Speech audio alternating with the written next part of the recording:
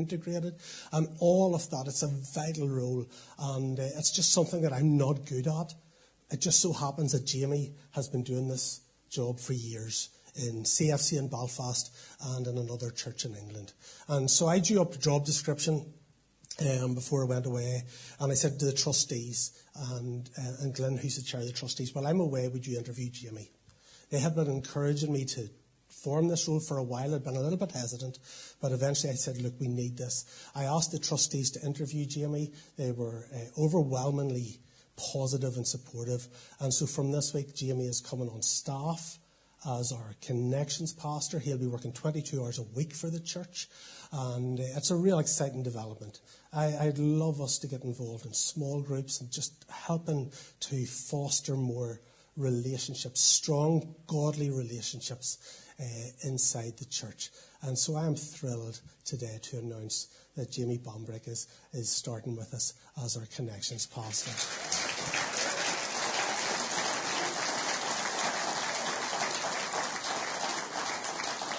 If you haven't met Jamie and Danny and their little boy and the other one that's on the way, get to know them. They're just wonderful people. I haven't known them for years, and that's why I didn't want to be part of the interview, because I've known Jamie for many years and have the utmost regard for him. But I wanted the trustees to come to the same conclusion as I have, and they have done that. They have affirmed his gifting and his character, and we look forward to seeing what God does through his ministry among us. Right, I think that is everything. We're going to pray. We're going to be in the Word of God. Let's pray together. There's something I really felt that God wants me to speak on this morning. But I need the Holy Spirit's help really badly, because I came home from holidays at tea time last night. Father God, thank you that you take account of our weaknesses. And I pray, Lord, that you would give me strength, because your word says that when we are weak, you are strong. Holy Spirit, would you come and fill my mind, fill each of our hearts to receive your word. Lord, I know today might be a hard message for some people, but Lord, you do not want to hurt us, you want to heal us. Lord, your word comes as a double-edged sword, but it's not to hurt, but to heal. And so, Lord, I pray that we would find just the ability to put aside some things and to hear what the Spirit is saying to the people of God today. Amen. Amen. One of the things that I pride myself on is I'm a planner. Some of you might find that unusual, but I like to be organised. It comes out in various ways. When I'm going on holidays, I have the folder. Anybody else like that? The folder with everything printed out? Yeah, I see that hand. Yeah. And everything's in order and everything's printed out. So I've got the first page will be the car park at the airport. The next page will be the flight tickets, the boarding passes. The next one will be the transport to the hotel. The next one will be the check-in, and everything is in order. And I love that. I love having everything in order. I know how we're going to get. I know what the temperature's going to be like when we get there. I know what will be served in the restaurant. I love to know everything. I love to know everything about what's going to happen. I'm just a planner. I'm a planner. I like to have everything sorted out. And then some of you are planners. Many of you are planners. Then there's wingers. Wingers wing it. How many of you are wingers? Yeah. Wingers arrive in a they arrive at the airport. They're not sure what time the flight's at, but they're hoping that some plane will be taken off to take them somewhere. They get to the other side and they know there's a room or a shack booked somewhere, but they'll get there. And wingers just wing it. There's too much detail. And here's what wingers do. Do you know what wingers do? They marry planners. Isn't that right? Every couple almost has one or the other one. They marry planners because it's just too much stress for wingers to worry about. The planner will... And my wife has said to me, I love it. For 13 years, I book every holiday. She just... You know what? I'll tell her what time we're leaving at. I'll normally say an hour early. And so I pride myself on being a planner. And when we were flying out of Dublin 2 weeks ago, our flight was at 9:30. We had to be up at 4, drive down. We were there at 5. Everything just went so smoothly in Dublin Airport. We got to the other side. And just everything for the 2 weeks just went so smooth. And I was just feeling a little bit smug. Because I'm a planner, and planners love it when plans come together. And my wife will tell, Craig, we're so grateful for how you, and it makes me feel like a champ. I feel like, and I feel like I'm just the best husband and father in the world. And we were coming back then, and I had checked the board, I checked the times, I checked 9:30. I thought that's strange. We left at 9:30 from Dublin. We're coming back at 9:30 from Portugal. But Becky said, I said, no, I've checked it 3 or 4 times. And yesterday morning, we get up at 5, we get in a taxi at 6, we're at the airport for 6:30. We walk into the airport, we look at the screen. Oh, that's weird, the flight's not 9:30, it's 10 o'clock. Then I get out the boarding pass, we're about to check in, 12:55. This is 6:30. 6.5 hours in Faro Airport. I don't know. I mean, my wife and son were incredibly gracious. I was more annoyed because I'm a planner. I was so frustrated. I couldn't believe it. I don't know how I'd done it. Do you know how I'd done it? I had checked 3 times because that's what planners do. We check and we double check and we triple check. And I'd been obviously looking at the flight going out, which was at 9:30, and hadn't noticed that the one coming back was 12:55. And I was so annoyed and I was so frustrated. And I made the mistake because I read the whole thing wrong. It wasn't intentional. I didn't mean it. I was doing my best. I just read it wrong. I came to a decision, a judgment, a conclusion that I thought was right. In my head, I was convinced it was right, but I had read it wrong. I had misread the information. How often do we do that in other areas of life? We jump to conclusions. We read something wrong. We catch a snippet of a situation. We hear a little bit of something. Somebody says something about someone. We jump to assumptions and we jump to conclusions and we decide, well, that means they're like this and that means that happened. And we realize later on sometimes that we had read it wrong. We had read the whole thing wrong. We have one interaction with someone and they come across in a way that we think, I don't really like them. And we write them off and we don't want to spend time. But we read it wrong because we have no idea what's going on in their lives. Years ago, I read a book called The 7 Habits of Highly Effective People by a guy called Stephen Covey. And there was a story in that book that really impacted me and got me thinking about this thing of reading it wrong. He says this in the book. He says, I was riding on a subway one Sunday morning in New York. People were sitting quietly reading papers or resting with their eyes closed. It was a peaceful scene. Then a man and his children entered the subway car. The man sat next to me and closed his eyes, apparently oblivious to his children, who are yelling, throwing things, even grabbing people's papers. I couldn't believe he could be so insensitive. Eventually, with what I felt was unusual patience, I turned and said, Sir, your children are disturbing people. I wonder if you couldn't control them a little more. The man lifted his gaze as if he saw the situation for the first time. Oh, you're right, he said softly. I guess I should do something about it. We just came from the hospital where their mother died about an hour ago. I don't know what to do. And I guess they don't know how to handle it either. Suddenly I saw things very differently, he said. And because I saw differently, I felt differently. I behaved differently. My irritation vanished. I don't have to worry about controlling my attitude or my behavior. My heart was filled with compassion. Your wife just died. I'm so sorry. What can I do to help? Everything changed in an instant. He jumped to the wrong conclusions because he had read the whole thing wrong. He didn't have all the information. He made assumptions that weren't true. And in a moment, he moved from offense and anger and frustration to compassion and kindness and care. And today I want us to think about how we judge people and how we react to situations. And perhaps sometimes we jump to conclusions and we make assumptions simply because we have read the whole thing wrong. And those things can cause us to put up walls between ourselves and other people. Things that offend us. Jesus said this in Luke 17. He was talking to his disciples. He says, things that cause people to stumble are bound to come. King James Version says this. Then he said to his disciples, it is impossible but that offences will come. He said it is impossible to go through life without being offended. All of us have been offended. All of us have had people do things that have hurt us, that have hurt our feelings, that have wounded us. It is impossible, Jesus says, to go through life without being offended. But we seem to live in a culture which everyone's offended right now. Everybody's looking for reasons to be offended. It's cancel culture. It's the outrage culture. It's the age of rage. Politics, wars, church. It seems to be getting worse. Everyone's offended for things all the time. Even things that have nothing to do with them. They love to wade into other people's offences. They're offended for other people. Sometimes they're even more offended for other people than the people are for themselves. Everybody's a victim. Everybody is always somebody else to blame for their problems and everything that's wrong in their life. It's got to the stage where that if you're not outraged about something, people will be outraged that you're not outraged. It's if people are looking for reasons to be offended.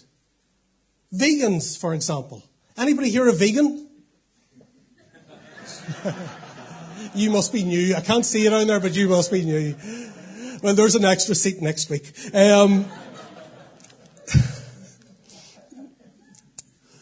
You know, vegans recently complained about the common use of what they called meat-based metaphors, such as bringing home the bacon or putting all your eggs in one basket.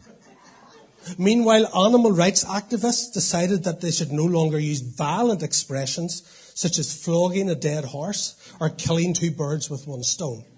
PETA, a wonderful organisation who I support monthly, suggests that bringing home the bagels instead of bringing home the bacon is better. And instead of putting all your eggs in one basket, why not put all your berries in one bowl? I have to say, as somebody who loves berries, I found that offensive. Why should those berries be trapped in a round prison? They deserve to be free, those berries. I am offended by that. It's ridiculous. Hopefully that seems as ridiculous to you. But here's the thing. Things that offend me, you will find ridiculous. And things that offend you, I'll go, really? That annoyed you? Because we all have triggers. I have certain triggers in my life that will offend me. And they will be different to yours. And so when somebody triggers me and you see me getting offended, you're like, chill out, Craig. And when somebody triggers you and you get offended, I'd be like, come on, like that was not, because there's certain things that have happened in our history. There's certain things that people have done in our past that have wounded us, and our lives have been shaped by those wounds. And when somebody else does something like that, or even resembles that, or even looks like that person, we get triggered, and those things offend us. All of our things that offend us are very different. If you've been around church for any length of time, you've probably been offended. Because we're all different. You've different beliefs. I mean, we all believe in Jesus Christ. But in terms of life, we're all different. We have different backgrounds. Church is the only organisation, the only thing in the world where you get a bunch of people of all ages, all backgrounds gathered together with one purpose, to worship Jesus. But we're not all the same. And we will get offended. You know, I've had people offended because their little son or daughter wasn't allowed to play the recorder or triangle in church once. Not in this church. They know better.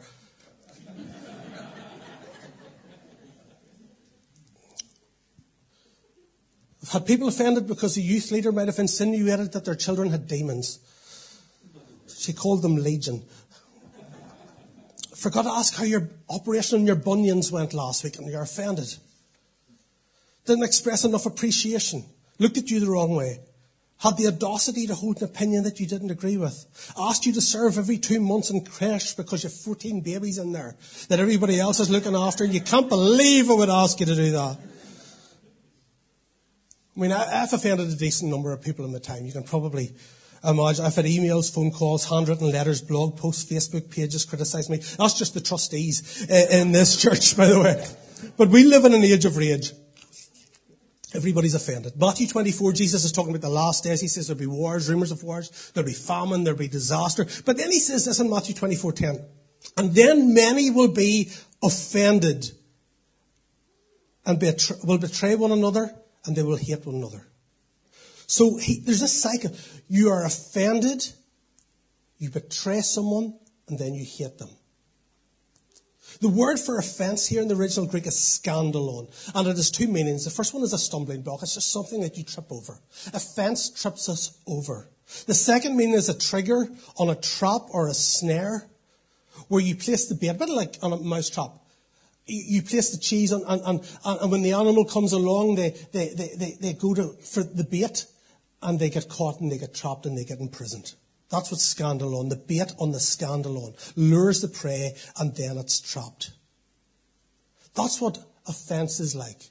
In fact, John Bevere, a Christian author who I love, wrote a book a number of years ago called The Bait of Satan. Because what he has seen is this, that offence is the bait that Satan uses to bring Christians into disunity and disruption and bondage and sadness and discouragement and division and oppression. I have seen more friendships, offices, factories, marriages and churches ruined by people taking offence that didn't need to be taken. A few weeks ago, I preached on the wheat and the weeds. And remember I said this, that when God plants wheat, the enemy sneaks in during the night and plants weeds. When God is at work in a place, the enemy subtly sneaks in and he starts to plant weeds. And I think one of the weeds that he plants is offence. And this isn't happening right now, so I'm not addressing the situation that's happening right now. But what I am is preempting, because I believe God is at work among us. And so I want you to be prepared that as God is at work among us, there will be an opportunity for some of you to be offended in the next wee while. And I want you to remember this message today and go, Craig talked about that. That's just a weed. The enemy is bringing in weeds. I know that might have hurt me. I know that might have hurt my feelings. But I see it for what it is. That is just a weed trying to disrupt the work of the Lord in my life. The enemy's goal is destruction. His strategy is division. And his tactic is offence. He's used it for millennia because he knows it's effective. Because people with hurt feelings usually overreact. And I'm one of them. And so are you. People hurt our feelings. And when our feelings are hurt, we respond and we react in ways that are not our best way of dealing with things. If the enemy can get you offended, he can take you out of action, he can divide the church, and he can conquer.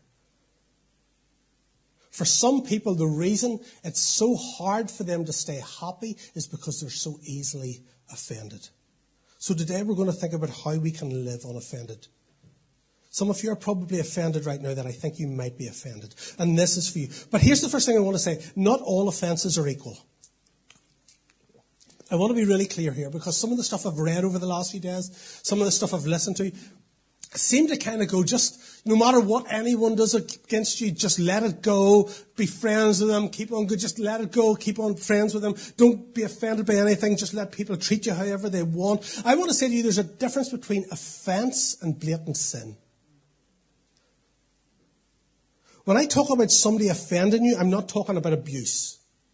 I'm not talking about adultery or somebody deliberately harming somebody else. You never hear somebody say, my husband cheated on me, I'm so offended.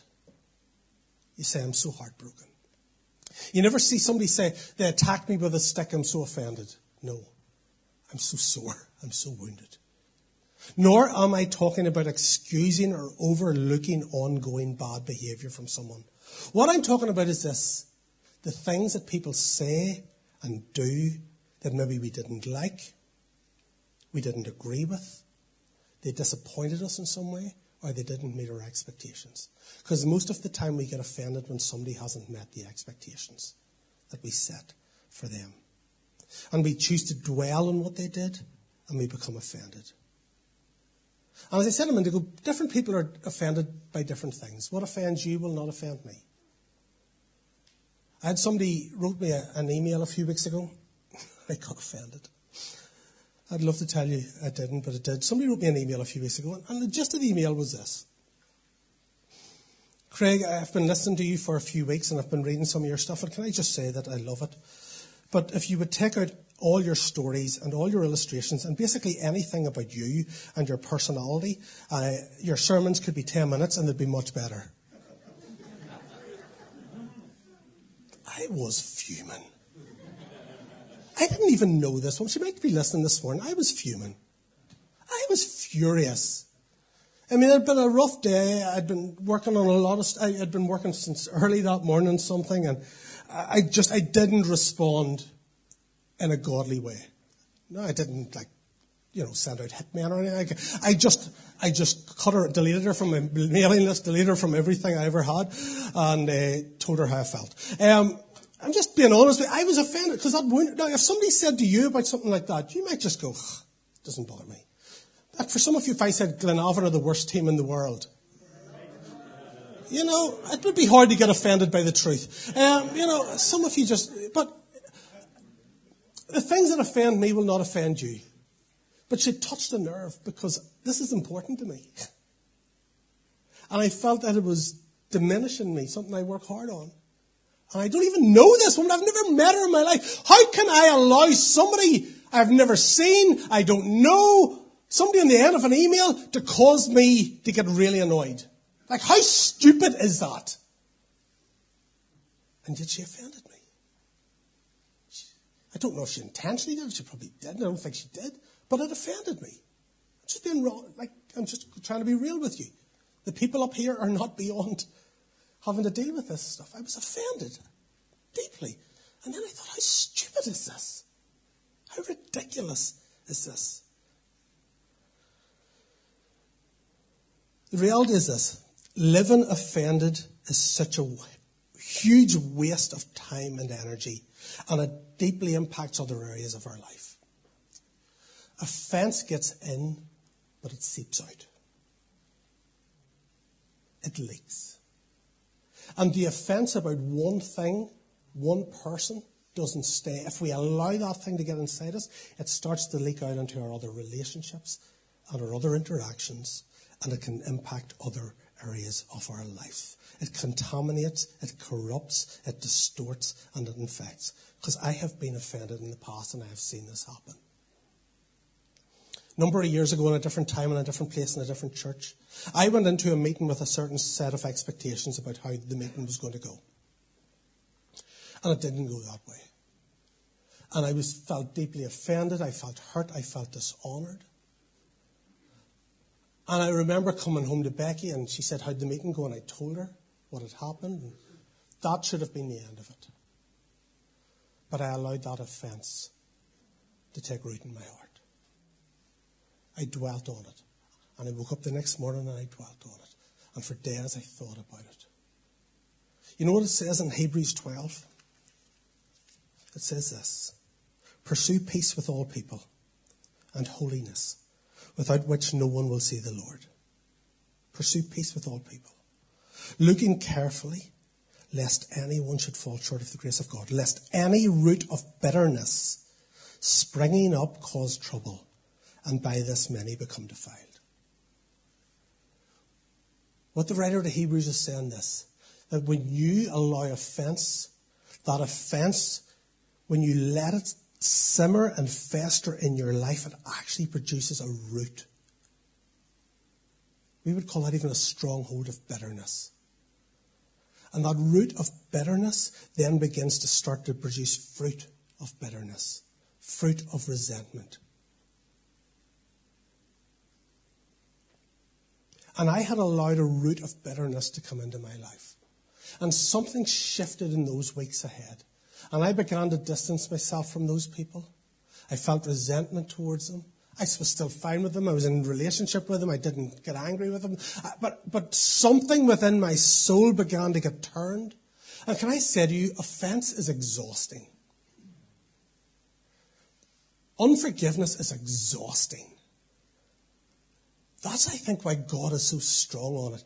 Because the human body was not created by him to contain the poison of unforgiveness. And when we walk around with that toxin and that contamination in our souls, here's what it does. It begins to spread and it begins to grow. And I look back at that time, that was 2 years probably before we left that place. And something shifted in me. that couldn't really be undone because I'd allowed a root of bitterness to come into my heart. And here's what I've also found then. That leaks into things many years later. Even though I've dealt with it, even though the pain of that is gone, when people in a similar position do anything that triggers what happened there, I begin to think, oh, here we go again. Some of you will know that from relationships. Somebody hurt you in the past. Somebody said something. You're in a new relationship. They're a different person. They treat you much better. And they do one thing that reminds you of the guy 10 years ago or the girl 10 years ago. And you clam up and you overreact and you pull back. And it's nothing to do with them. You see, what offence does, it makes us relate to people based on our past, not on who they are. It keeps us living back here and not in the present and the future that God is leading us into.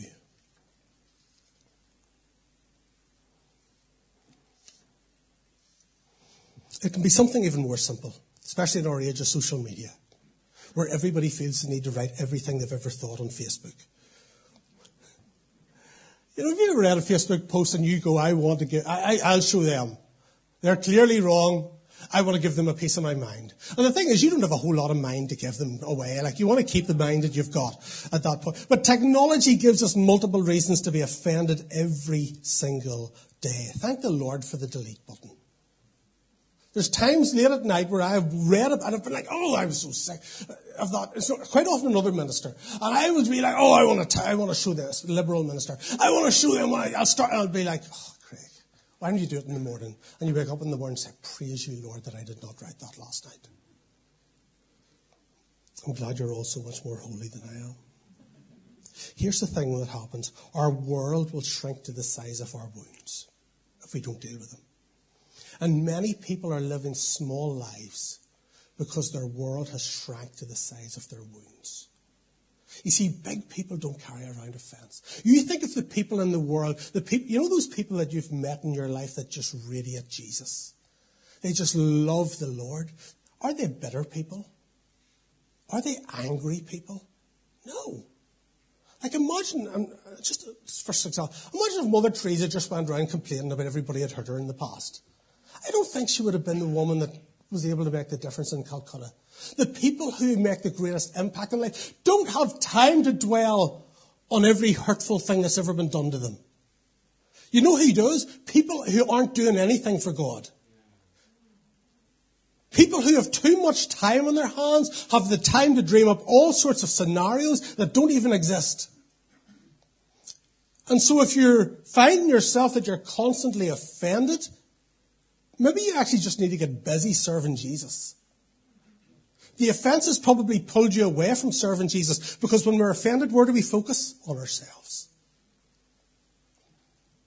I have never met somebody who is making a great difference in this world for Christ who is offended, who is bitter, who is angry, who is resentful, ever in my life. I'm 47 years old. I've been a Christian for 32 years, and I've never met a resentful person who's making a difference in the world, because they just don't let it stick. Proverbs 18 says this: a person offended is more yielding than unyielding in a strong city. In other words, a person who's offended puts up walls. They don't let other people in. In fact, they will let people in, but only the people who agree with them. Because isn't that what we do when we're offended? We go to somebody else and want to get them on our side.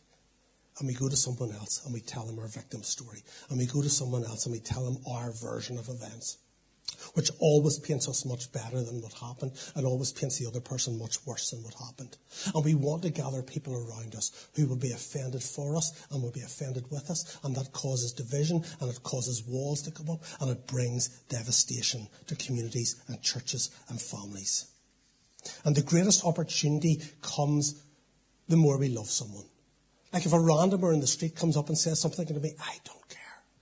If somebody I care about says something to me, it matters. Because their opinion matters to me. The reality of life is this: you will be given reasons to be offended. Unless you lock yourself up in your house for every day, you will be offended. And then the postman or the Amazon delivery man will probably offend you. Because humans are humans and humans do human things. And as Christians, we are supposed to have a thick skin and a soft heart, but many of us have thin skin and a hard heart. But I want to give you some news today. You don't have to live offended. You don't have to live offended. Because offense is given doesn't mean it has to be taken. Because when somebody offends you, it's rarely something physical. It's words. And words you attach feeling to and you attach meaning to. And none of those are tangible things. So you have a choice what you attach to that. Because if I were to throw a ball to you, you have a choice about whether you catch it. But not only that, you might catch it, but you have a choice about whether you take it home and stare at it for the next 4 days. And some people will throw offense at us and we go, oh, I can't stand them. Oh, they did this because of this. I'm not going to speak. Oh, how can I get back at them? You know what you could have done with that ball? Caught it, thrown it away. And that's what Jesus teaches us to do. Look at Matthew 10:14. If anyone will not welcome you or listen to your words, leave that hometown and shake the dust off your feet. I love the beach, and most of you will know that. Portrush, Port Stewart, Portugal, Portadown. It's a sand pit, but I love the beach. I love every morning on holidays while Becky and Elijah were sleeping. I would get up early and I'd go to the beach. Like most mornings, some mornings I'd walk 10k, 12k. I love just walking on the beach. I listen to music. I pray. It's just my happy place. I love the beach. I love the sand. I love the oceans. I love the waves. I just sometimes during lockdown back in the day or just when things were getting too much and I felt claustrophobic, I would just drive to Newcastle for an hour and just sit on the beach outside the Sleeve Dollard and then drive home again. It's where I find peace. It's where I sense God's presence.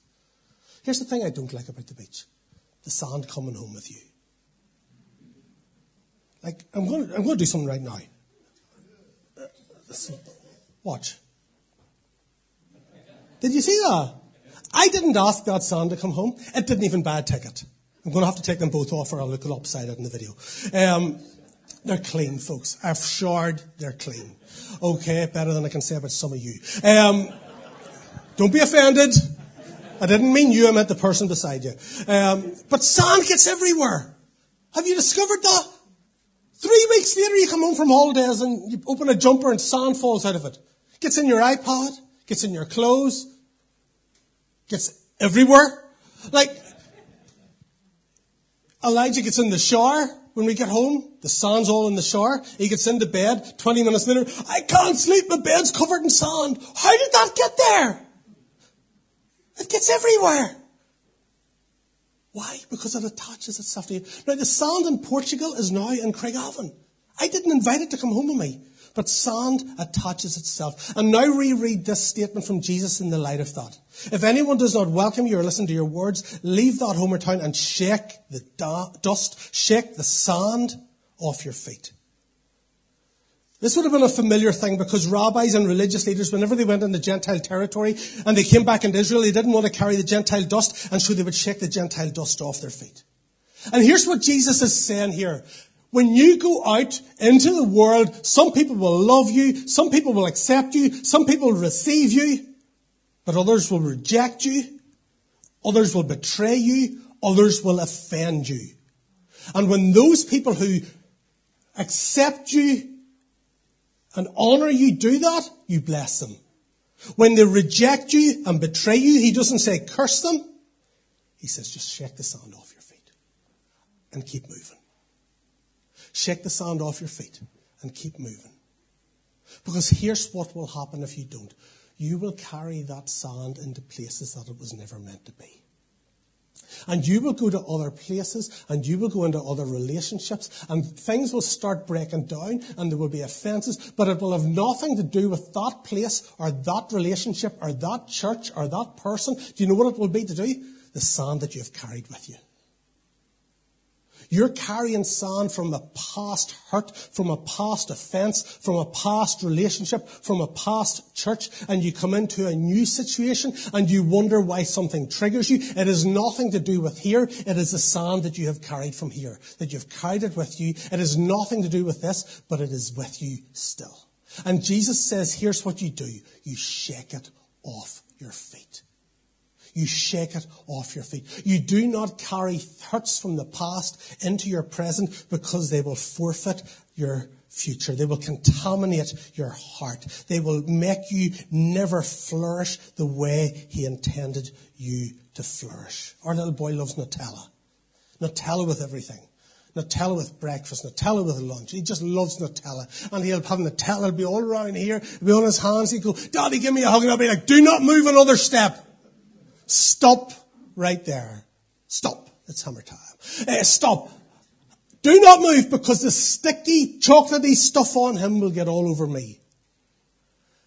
And it's a bit like that. Offense is a bit like that. It sticks to us, and we move, and we want to embrace people, and we're trying, but what is on our hands and what is on our heart starts to stick in places that it was never meant to be. And those things get contaminated.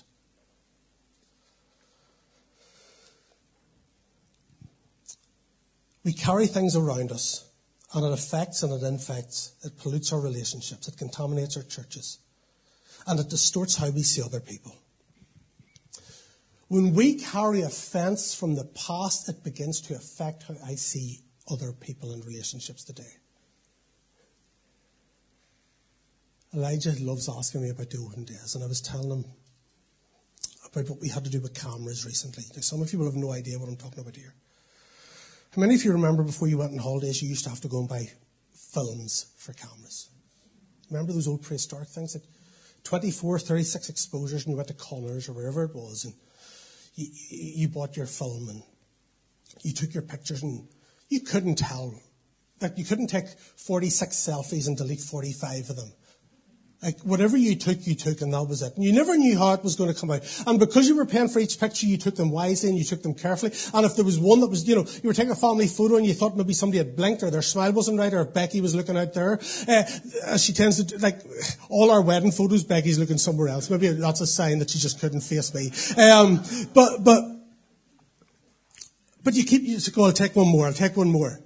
And sometimes then what you do is you'd come home, you'd put them in an envelope, you'd sign your name on it, you'd bring it into the chemist, you'd hand it across, try not to make eye contact because you can't quite remember what's on it. And actually when you came home, there was 21 photos and you'd take 24 before you could leave it in. And so that's why younger people, your parents have all sorts of random photographs that have nothing to do with it. They were trying to just use up the last 3 pictures. Okay? And you hand it into a complete stranger, and you're trusting them to look at your 2 weeks holidays in Magaluf. And you can't remember what that is. And then 3 days later, it's so exciting, you go to get them back. Or 4 days later, you went back to the chemist. And you got them. And you got into the car, and you didn't even wait till you got home. You got into the car, and you put them all in, and you started, and you're like, wow. But here's what would happen sometimes. There would be this glare. Do you ever get that? That light shining, that glare from the corner, looked like an angel, looked like the Shekinah glory coming in. But all it meant is that there was a bit of dirt on the lens. And the dirt on the lens affected every picture you took. Because the contamination on the lens affected how the camera saw everything. And that's what happens with us. When we allow offense into our lives, it becomes that bit of dust on the lens, and it affects how we see everything. I had a situation a few years ago here where something happened, and I began to attach meaning to it, based on what had happened 7 years before that. And I came to all sorts of conclusions, and I perceived it not based on what was going on, but because I had taken dust from 7 years ago and it was on the lens. And it was the complete opposite actually turned out here. But it stirred up emotions in me. That's what happens when we carry offense. That critical spirit is a bit of dust. It affects how you see everything. That negativity is a bit of dust. That offense and negativity and critical spirit affects and infects every part of your life. And it can hold you back from embracing all God wants you to be. I love what one pastor, I'm coming into land here, one pastor, Craig Rochelle, said. He says, your life is too short and your calling is too great to live offended by small things. Your life is too short and your calling is too great to live offended by small things. Sometimes I'll be pastoring with people and ministering to people, and they'll talk about a hurt that happened. And the way they're talking about it, I think it happened last week. And I'll say, oh, when did this happen? And they'll say, 6 years ago, 17 years ago. But in their hearts, it's still just as present today. And it carries as much pain today as it did back then. And often what you find is this: offended people end up being hurt everywhere they go because they're carrying the wound with them, because their world has shrunk to the size of their wound. They keep changing jobs, changing churches, changing relationships, changing marriages, changing everything, trying to find the perfect place or the perfect people or the perfect person that won't hurt them. And then they leave because those people were offensive when the only common denominator is them and the wounds that they won't deal with. It's a horrible way to live, especially when you don't need to live that way. You can choose not to hold on to an offence. An offence can be given, but it doesn't have to be taken. Let's finish it. Proverbs 19. A person's wisdom yields patience. It is to one's glory to overlook an offence. The word overlook in the Hebrew simply means to rise above or pass over. Imagine you're jogging around the lakes. All right, I've lost some of you already. Imagine you're walking around the lakes and a little scrappy dog runs in front of you. You just hop over it. You just hop around it. That's what this is saying to do with offence. Don't nurture it. Don't take it home. Don't grow it into a big dog. Just hop over it. Overlook it. Rise above it.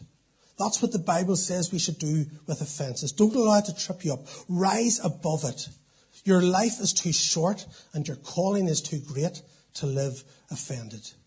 The enemy will set bait to try and trap you. Rise above it, because your life is too short and your calling is too great to live offended. People will hurt your feelings. They will overlook you. They will unfollow you on Facebook. You will like their posts and they will never like your posts.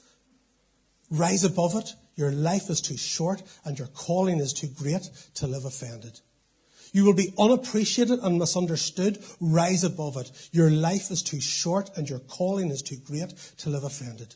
When you send someone a text message and you know they've read it because the two little arrows come up on WhatsApp and they don't get back to you for 3 days, don't get offended and start cursing them, because your life is too short and your calling is too great to live offended. When somebody has the audacity to disagree with you or hold an opinion that is different to yours, do not allow that to bring offence into that relationship, because your life is too short and your calling is too great to live offended. And finally, here's the other thing to remember. Some people will just be having a really bad day. And the thing that they do that offends you is nothing to do with you.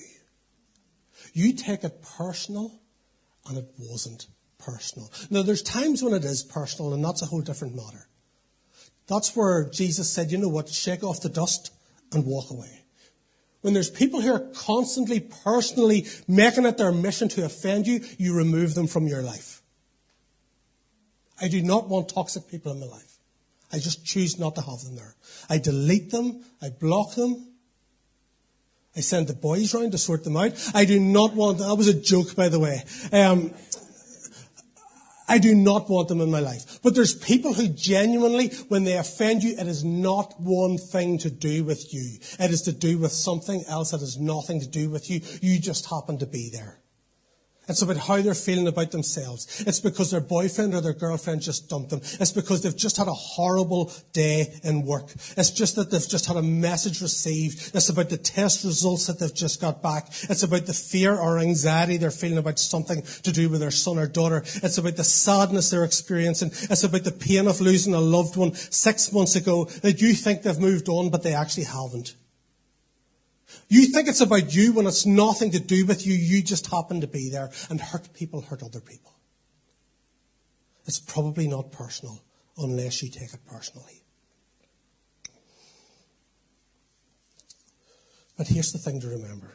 Every single one of us have done things in our lives that if we were to be judged by those 5 minutes of madness, it wouldn't be pretty.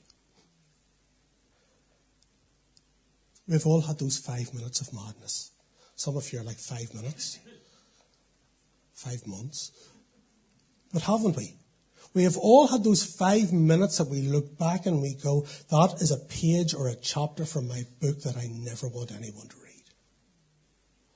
We were going in for dinner the other night in the hotel, and the guy at the door, the guy who worked there, was bantering with Elijah. And just joking with him, and Elijah was responding. And we sat down, and he turned to me and he said, "Daddy, I'm so frustrated." And I said, "What?" He said, "I've just thought of so many better things I could have said back to him there." And I said, "What do you mean?" He said, "I've just thought of like clever things and better things and smarter and funnier things that I could have said back there." And and I just said, "Elijah, that never changes the whole way through life." Sure it doesn't. Don't we all have those conversations and we walk away and we go, I could have said something so much funnier, so much better, so much gentler, so much kinder, so much more. Why did I say that? I just said, "Elijah, that will never change, so don't get frustrated." And I can think of so many times that I have said things that I regret, and so can you. Because none of us are perfect and we say stupid things.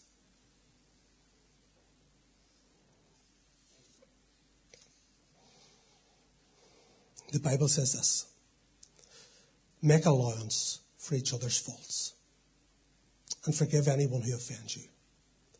Remember, the Lord forgave you, so you must forgive others. We make allowance for other people's faults. Why? Because they are human, just like you. They say dumb things, just like you. They overreact, just like you. They have bad days, just like you. They get exhausted, just like you. They lash out, just like you. They get hurt feelings, just like you. So why not show a little bit of grace? Instead of jumping to the worst conclusion, why not choose to believe the best?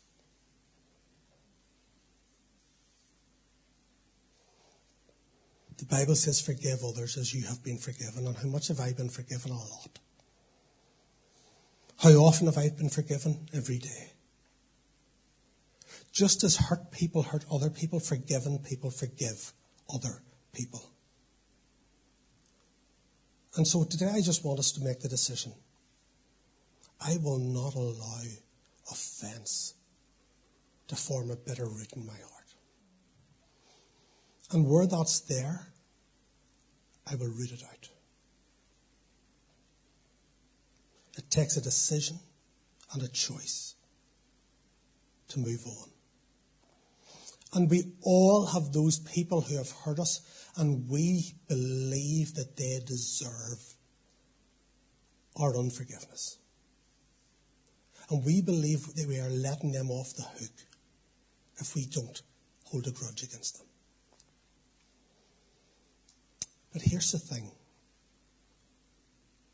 They are getting on with their life and they don't think about you for 1 second. You think you're punishing them? They haven't thought about you in 3 years. But you have put yourself in a prison, and the only one who has the key is you. And I believe the Lord is saying, in this season, I want my people to be free from contamination. And I think that's in many areas of life. But that was the little thing that he kept saying to me. I want my people to be free from contamination in their hearts. The Bible says this: blessed are the pure in heart, for they will see God. I want to see God. I want to see God in my life, my family, this church, this community. I want to see God in my son. I want to see God in my ministry. I want to see God in all that I do. But I cannot see God at work if my heart is contaminated with other things. And I really believe that the word of the Lord for us right now is, I am doing something among you. I am digging deep. I am going beyond the surface and the superficial in your life. But I want you to root out the contaminants. I want you to go deeper and not just bandage over wounds. I want you to heal wounds. I want you to root out any bitterness, any offence. And you know what? It doesn't mean going back to the person and telling them. It doesn't mean hugging them. It's actually you. You just need to do it. They can't root it out for you. You need to root out the offence in your life. And I promise you it will bring a freedom and a joy and a peace and an energy that you have never experienced. Because offense is exhausting, and our souls were not meant to carry those things. And you know what we do? You think, well, I can't let them away with it. No, you can't. Do you know what you're doing? You're saying, Jesus, I trust you with this. I trust that your judgment and your justice and your sense of right is even better than mine. And so you will deal with it. But I don't want to carry this. And I believe today, some of us actually need to say over and over again, Jesus, I trust you with this. I have been carrying this and I am so tired of it. Lord, would you give me a tough mind and a tender heart? Because I do not want this heart to be polluted or contaminated. I want to have a pure heart so that I can see you at work in every area of my life.